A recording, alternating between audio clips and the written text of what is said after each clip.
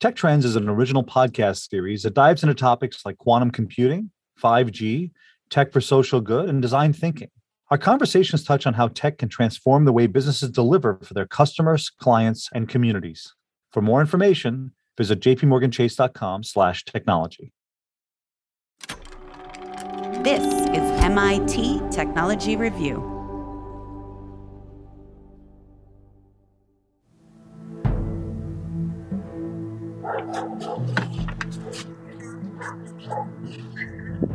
Да, слышу. Yes. I'm just going from place to place now, looking for internet. Roman Tarasevich runs a 5,000-acre farm in the Ukrainian region of Zaporizhia. Грубо говоря, у меня 3 детей. I have 3 children. My eldest son, it's from his phone that I talk. He's already married, and thankfully, I'm a grandfather. So we sent them all to Poland. Отправили всех в Польшу. He and his son stayed behind and ran the farm after the invasion until late June, when his family came back home. Потом Запорожье подверглось. Then, Zaporizhia came under massive attack of S-300 missiles. This is generally an anti-aircraft weapon. Here in our neighborhood, in a 9-story building, one entryway was completely demolished. It was there, then it was gone. В 9-этажном доме полностью снесло там один подъезд, да, его не стало. And last week, one landed nearby. Thank God everyone is in one piece. Everyone is healthy. Next to the warehouse, the equipment was banged up. The warehouse was damaged. Well, what to do? You know, we are already adapting to these rails, and we live. And through it all, he continues to farm, as he's done the past 20 years, though he says it's getting much harder to work in the way he knows he should to be most effective, as supplies decline, expenses mount, and exports are at a standstill. And yet, this year he managed to grow wheat, barley, corn, sunflower, and canola. Ракеты, которые сбиваются, осколки у нас в полях. Мы уже неоднократно. Rockets break shrapnel in our fields. We have repeatedly, unfortunately, burst tires on combines because it cuts, punctures everything. The threat is always there, but well, what to do? I have 60 people working at my company all the time, and on top of that, 500 shareholders from whom I rent land. If I were to take my family and go to Europe or somewhere else, what will these people do? И дальше куда-нибудь. Ну, а что эти люди будут делать? То есть они надеются на меня там. Much of the agricultural land in his region is occupied, and he believes many of those farms' harvests have been looted. His land isn't occupied, and for now, his harvest is safe. But beyond what he sells locally, it's been impossible to move his crops.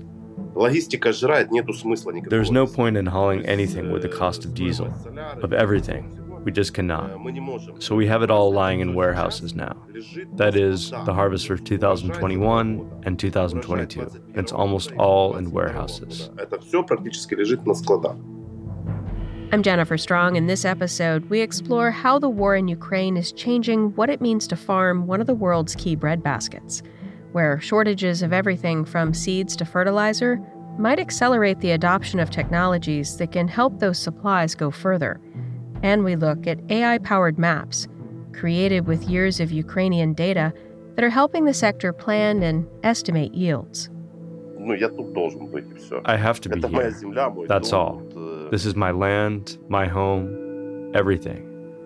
Everything is here. Все.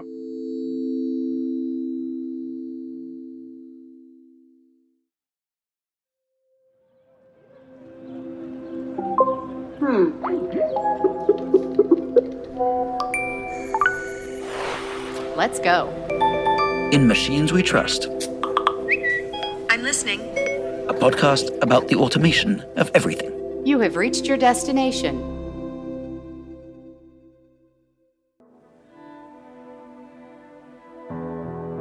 Many people probably think about NASA and they think about space exploration, they think about astronauts. They probably don't usually think about agriculture, but actually the earliest satellites were designed with agricultural monitoring as one of the key applications.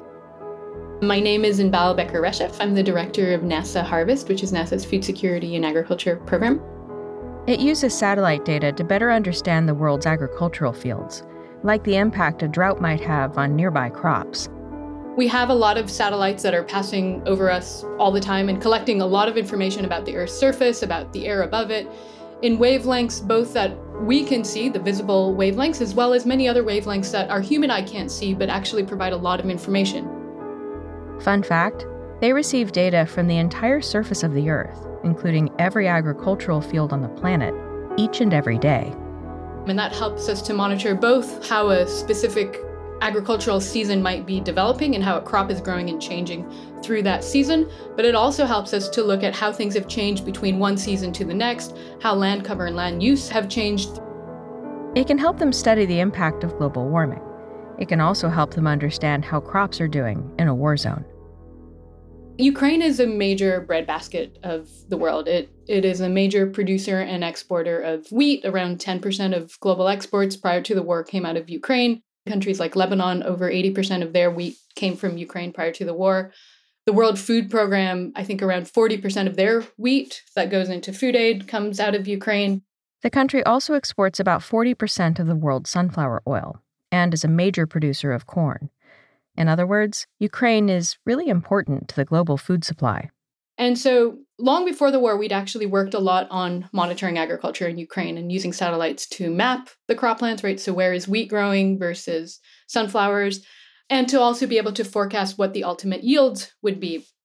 And so we had quite established relationships with different entities in Ukraine. And when the war broke out, we were in contact with their Ministry of Agriculture and forged a partnership with them to help to support their analysis. And particularly what they asked us to focus on was the occupied territories, where they couldn't get ground information and ground data. And it was really important to be able to understand what's happening in those territories. This year's wheat crop was planted last fall, before the war started. And they were trying to figure out how much of that wheat would be able to be harvested, especially inside occupied regions. And so our first maps we released in April. And one of the first things we could do is say, well, Russia actually was occupying around 23% of Ukraine's total croplands and around 29% of the planted area to wheat.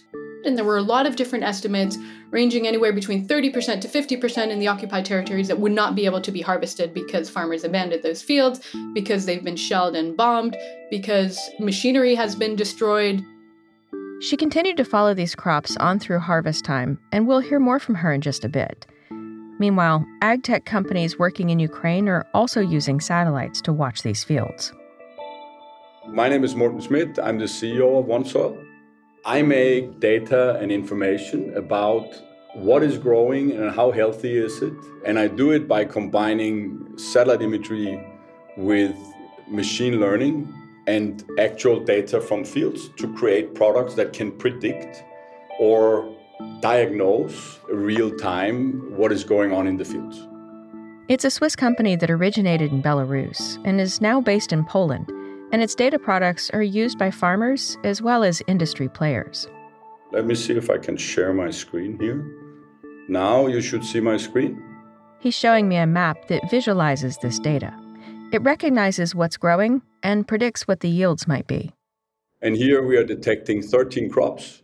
And if we just do a quick zoom here on, this is Indiana, you can see this very nice, colorful picture. This is, of course, a visualization. The real value behind here is the use of the data. If I go to my Ukraine map here, this is what grows in Ukraine now. So basically, this is a detection from beginning of August. If I zoom in here, you can see that Ukraine fields, they are different color because there are different crops than in Indiana. Here is much more sunflower. You don't have that there. This tool can be used to look back at the last 6 years. And he says it has very good data about Ukraine because that's basically what helped him build it. And now he's using that data to try to figure out the impact of the war on specific crops.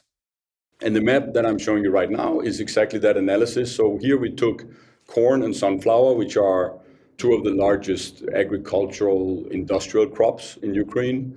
And we looked at each region and we compared it with last year's acreage. And you can see in these eastern regions, we are at a significant reduction in these crops, which are the core industrial crops, but also the summer crops. Usually when we have these conversations about precision farming, or using data and technology to maximize crops and minimize waste, we're talking about how these practices reduce pollution and are good for the planet, as well as farmers' bottom line. But here, we're talking about a war-torn nation that's also a global breadbasket. And since the invasion, the most basic of farming supplies have been hard to come by. And that scarcity, it might actually be leading to quicker uptake of these precision tools, fueled by data and AI. There's less fertilizer, there's less seeds, there's less chemicals. So that meant that these technologies that have been available and were used to some extent have been accelerated because they help them get the maximum output of the scarce resources they have. He shows me how it works. You can see the productivity map that we detected on the right side, and on the left side you can see the actual measured map from the combine. And that allows us to help the customer to make his planting map or his fertilizer map that he then loads into his tractor and allows him to do this variable planting and fertilization or chemical application of the field. You can find links to our reporting in the show notes, and you can support our journalism by going to techreview.com/subscribe. We'll be back right after this.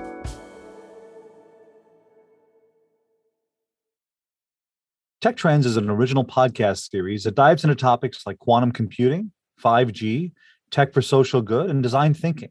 Our conversations touch on how tech can transform the way businesses deliver for their customers, clients, and communities. For more information, visit jpmorganchase.com/technology.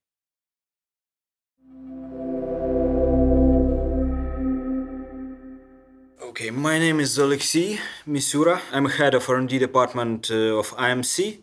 IMC, it's like a top 10 Ukrainian agri-holdings. We are doing mostly cash crops, corn, winter wheat, sunflower. He's been working with OneSoil for the last 3 years, providing data from their lands and testing their products, among many others. I'm searching for new technologies in growing crops, and I'm testing it. Perhaps I was planning to go more in production, in management, but to try something new, I think it's more fun. Of the projects he's working on, he says he's most excited about the maps we heard about just before the break, where crops can be monitored down to the individual seed.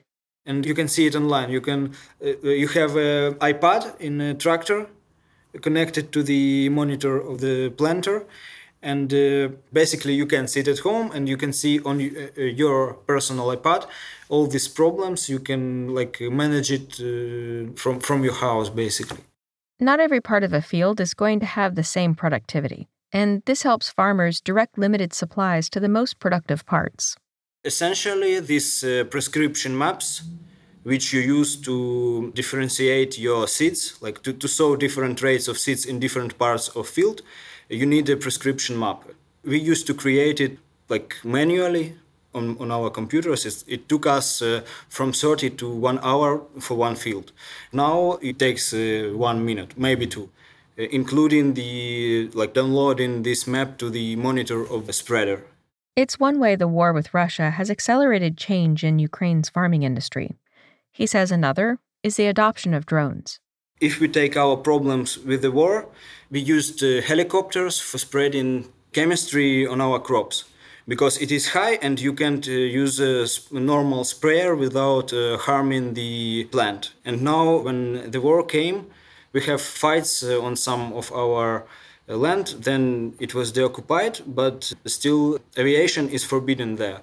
So we started to use drones.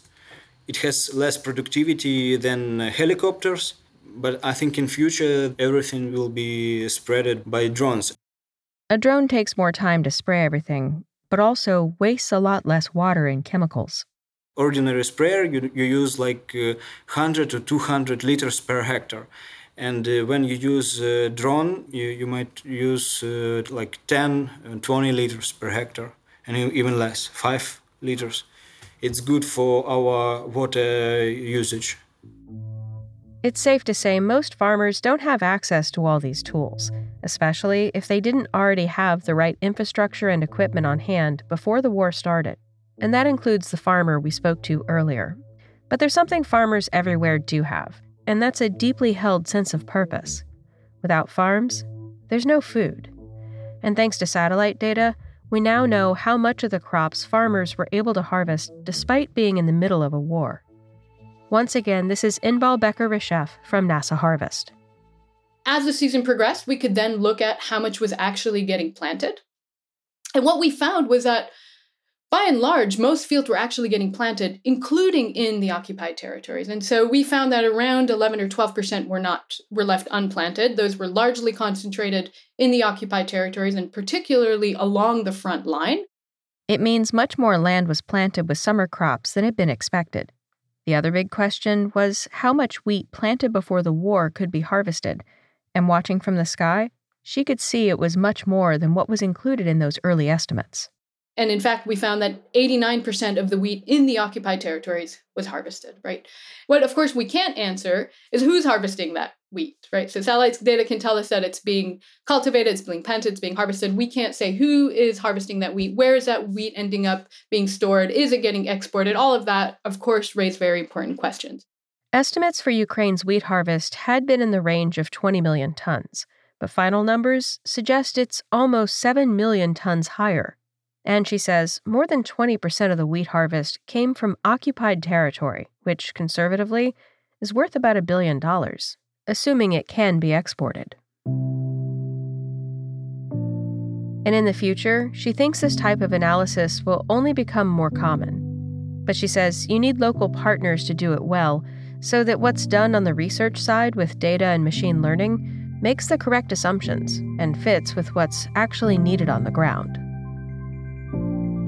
Because today it's Ukraine, but tomorrow it can be any other country, right? Whether it's due to conflict or whether that's due to natural disasters or a drought or a flood. I think this is really important information that satellite data can provide, and I see us moving a lot more in that direction of being able to respond to policy needs and requests.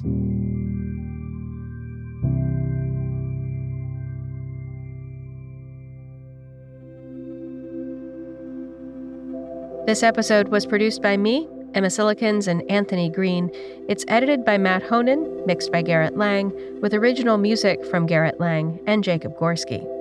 We had field production help in Ukraine from Arisia Kimyak, and special thanks this week to Max Furman, Ty Walrod, Antonio Regalado, and Megan Zarota Molineux. Thanks for listening. I'm Jennifer Strong.